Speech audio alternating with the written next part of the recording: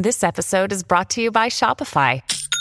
Forget the frustration of picking commerce platforms when you switch your business to Shopify, the global commerce platform that supercharges your selling wherever you sell. With Shopify, you'll harness the same intuitive features, trusted apps, and powerful analytics used by the world's leading brands. Sign up today for your $1 per month trial period at shopify.com/tech, all lowercase. That's shopify.com/tech.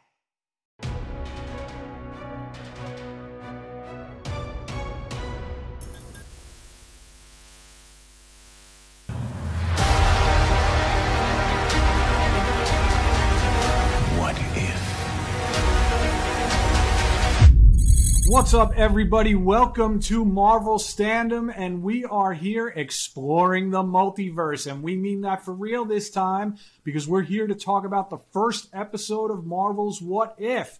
With me, as always, I have Den of Geek TV editors Alec Bajalid and Katie Burt, and Den of Geek News and Features editor Kirsten Howard. Kirsten, why don't you tell us about What If Episode 1? In What If Episode 1, we get to find out what would have happened if Peggy Carter had taken the super soldier serum instead of Steve Rogers.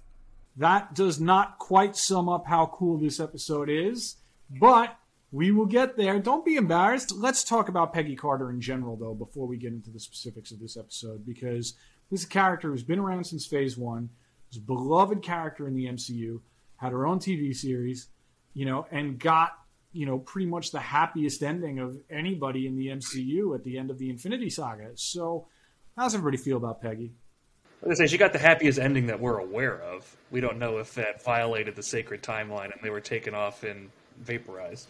Alec, why do you have to bring us down like that? Anyway, go ahead, Katie. Tell me how much you love Peggy. I do love Peggy. It's interesting that she gets the first episode, or that she's a part of this at all, because in some ways she feels like a character who's already had some what ifs within the MCU.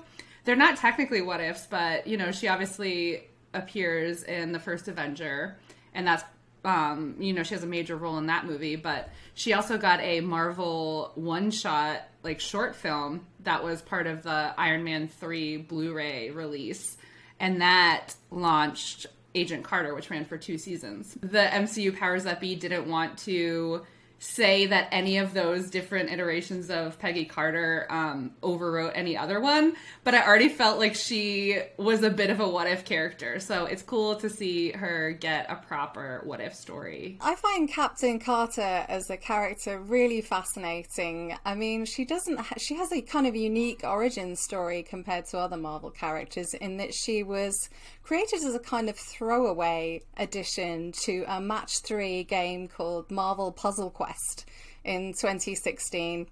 And it was a couple of years later that she was introduced to the comics in Exiles 3. The fan response at the time was absolutely massive. People loved seeing Peggy Carter as Captain Carter. So it's not really a surprise that it didn't take Marvel Studios a long time to jump on the Captain Carter bandwagon, as it were. They took this character that was never really treated that great in the comics to begin with, made her way better for the movies, and then they took, as you put it, a throwaway version of her from post-MCU comics, and then made her even cooler for this episode. I love that. So for anybody who doesn't know, What If was originally a comic book series where they would take various events in Marvel Comics history and take an issue or two to explore possible different outcomes. So the show is just a natural extension of that, but for the MCU. But this has the added wrinkle of kind of coming out of that Loki finale, where now this is all potentially little explorations of the Marvel multiverse. So these aren't just imaginary stories, although aren't they all? These are little branch timelines in the Marvel universe. So just for the first episode, if you have not seen Captain America the First Avenger, and maybe the one-shot featuring Peggy Carter that was on the Iron Man 3 Blu-ray, you might not fully understand the significance of all the events in this. So what the show does is it kind of gives the MCU their very own Rod Serling in the form of Uatu, the Watcher, voiced by Jeffrey Wright. Usually in the comics, sometimes he would host the What If stories. Other times, if he shows up in like main Marvel Comics continuity, it means that something's about to go very, very wrong. He's usually there to warn the readers that some universe-changing event is about to happen. But here, he's just kind of like your friendly host. He's like the MCU's Crypt Keeper. I feel like The Watcher and Jeffrey Wright's narration for him really adds a lot to this show. If you look at IMDb or Wikipedia, he's the only cast member because each episode is different and brings in a whole new host of guest stars. The only consistent voice that we have throughout all of these soon-to-be 9 episodes are The Watcher. And Jeffrey Wright is great to begin with. You know him from Westworld, from Casino Royale. He's fantastic, and like Mike said, he does really operate on a nice Rod Serling level. One thing I did like in particular about this episode is that The Watcher actually really helpfully identifies for us the moment where everything changes. Because the show, it starts, and we're basically in the first of Captain America, the first Avenger continuity. But The Watcher helpfully tells us that that's the moment that created a new universe. And the moment he's referring to is Peggy deciding not to go upstairs behind the blast door for safety. I think The Watcher adds a lot, and I'm happy that the dulcet tones of Jeffrey Wright are going to be guiding us through the next 8 episodes. I have a question for all of you that it may be premature to ask, but, you know, this series has been presented as an anthology series, and we're obviously going to get different little peeks into different parts of the multiverse. But do you think there's a chance that it might not be an anthology series, which is to say, you know, we have this overarching character of the Watcher, and we know that different timelines are probably going to start colliding and interacting within the MCU. So do you think that's something that could happen, you know, at the end of the first season of What If? Or do you think this is definitely going to stay to this very, like, standalone anthology format? I think it's unlikely that these will cross over in a major way. Maybe we'll get a little bit of Easter eggs, like one of Peggy's stories will turn up in the background of another story. But I don't think this is all culminating in one big Watcher universe. I think it would probably be in Marvel's best interests to create a couple of things that do not feel like they are building blocks for bigger things. Because that is always the criticism that people try and throw at the MCU, is like everything is just a commercial for a bigger thing coming down the road. You know, even if you don't find that to be like a detraction from your enjoyment of the MCU, I certainly don't. And I don't even necessarily agree with the sentiment behind a statement like that, but it is kind of hard to argue against the substance of it. So I think it would be in Marvel's best interest to just tell these stories as little bite-sized things that don't require anything, you know, anything beyond what you know about the MCU. Well, did you guys have a favorite moment from this episode? I had a lot of favorite moments because I think the animation in this really works. It's just cool. When I mentioned that these feel like these feel like little side quests or sandboxes for Marvel fans to play in their own self-contained kind of way. So it's just a lot of moments like, oh, that's cool, that's cool, that's cool. And my favorite is probably, I would say, Captain Carter wielding a sword and a shield. It's interesting that you bring up the animation because I have warmed to it over the episodes, but it's not probably my favourite style. I was talking to Mike about this another time. I think, you know, when you look at Netflix's like Love, Death and Robots and stuff like that, and you realise how wild they could have gone with it, bringing in different styles and different storytellers to create these, you know, they've got the money, they could have done it, but they didn't. They sort of stuck with this one sort of style throughout, and as far as we know. And it's not my favourite, but I have warmed to it a little bit. I just think it's a shame that they didn't push the envelope a bit here. I was not particularly enamored of the animation style, especially when we first saw the trailers. But in this episode, I thought it worked. And the reason I thought it worked was because the way like they work with like shadows and like the colors that they chose and stuff, it kind of reminds me of the Max Fleischer Superman cartoons from the 1940s. And even though these were not rotoscoped, it kind of has that effect. You know what I mean? It kind of feels like these, at times like this was traced over actual figures. You know what I mean? And so even though it's a very modern style, in this context, it felt really era appropriate, and I thought it was neat. And there were also like kind of moments where they used that kind of old school Disney animation, like comedic timing to really good effect, even though very little in this episode is actually funny. Like, this is really hard hitting, bone crunching, like body count piling action, almost bell to bell on this episode. But when they wanted to play something for laughs, like the way they would time it, it kind of felt like a classic Disney Animation Studios piece in those ways. So it's weird. Like, I didn't expect to enjoy it as much as I did in that regard, but it worked pretty well for Captain Carter.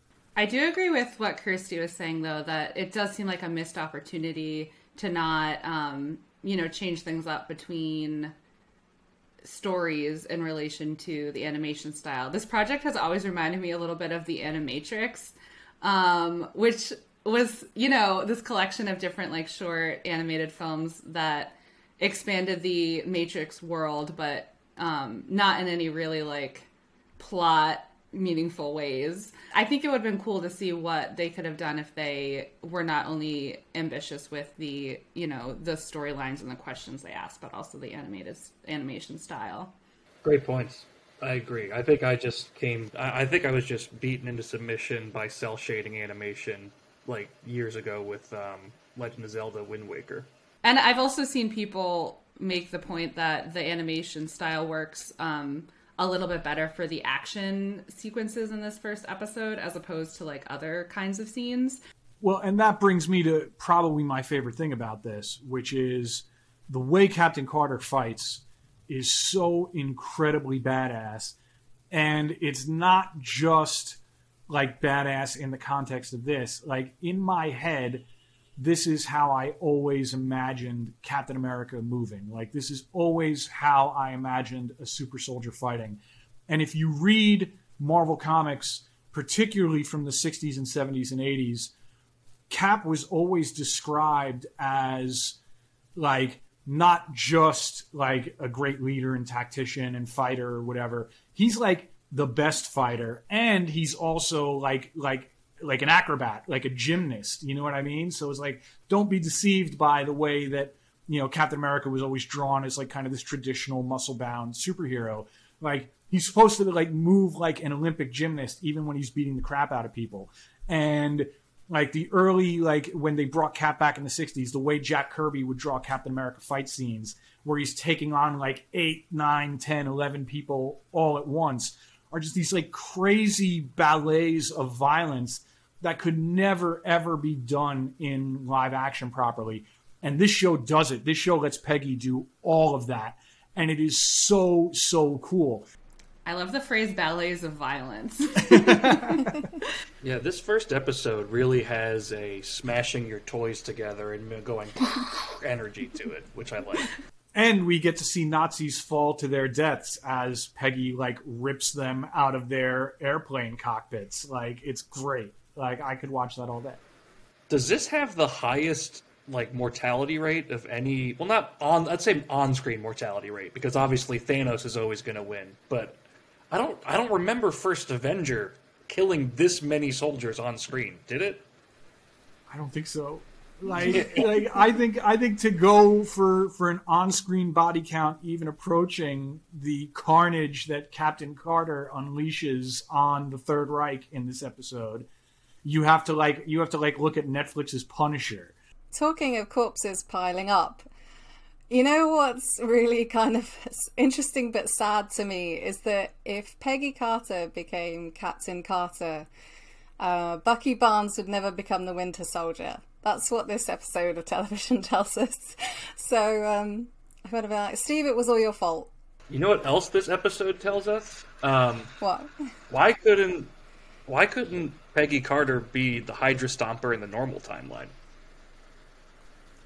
Oh. Sexism? We need answers. Yeah. Got it. That's what I was fishing for. Thank you. Although, yes, you're right, but I'm gonna give Howard Stark a little bit of a pass here because isn't the Hydra Stomper powered by masculinity? Yes, it is powered by raw testosterone, and a woman just can't handle it. Real quick, what Mike I think was going to say is that they had Howard Stark has access to the Tesseract in this. Yes, testosterone, Tesseract, All right, folks, this is where you come in. We want to hear from you. What do you think of Captain Carter? What else do you want to see on What If? What elements of the MCU do you think could have taken a different direction that you'd like to see explored on screen? Let us know. We are at Marvel Standom at Twitter. You could also reach us at Den of Geek US on Twitter. Drop us a line at marvelstandom@denofgeek.com. We'll see what we can do about getting some of your questions in a future episode. And speaking of future episodes, for next week's, if you haven't seen Guardians of the Galaxy and you haven't seen Black Panther, and frankly, if you haven't, why are you even watching this show? You might want to give those a rewatch before you check out What If Episode 2. But we'll be back talking about that and everything else the MCU has to offer right here on Marvel Standom. Thanks for watching.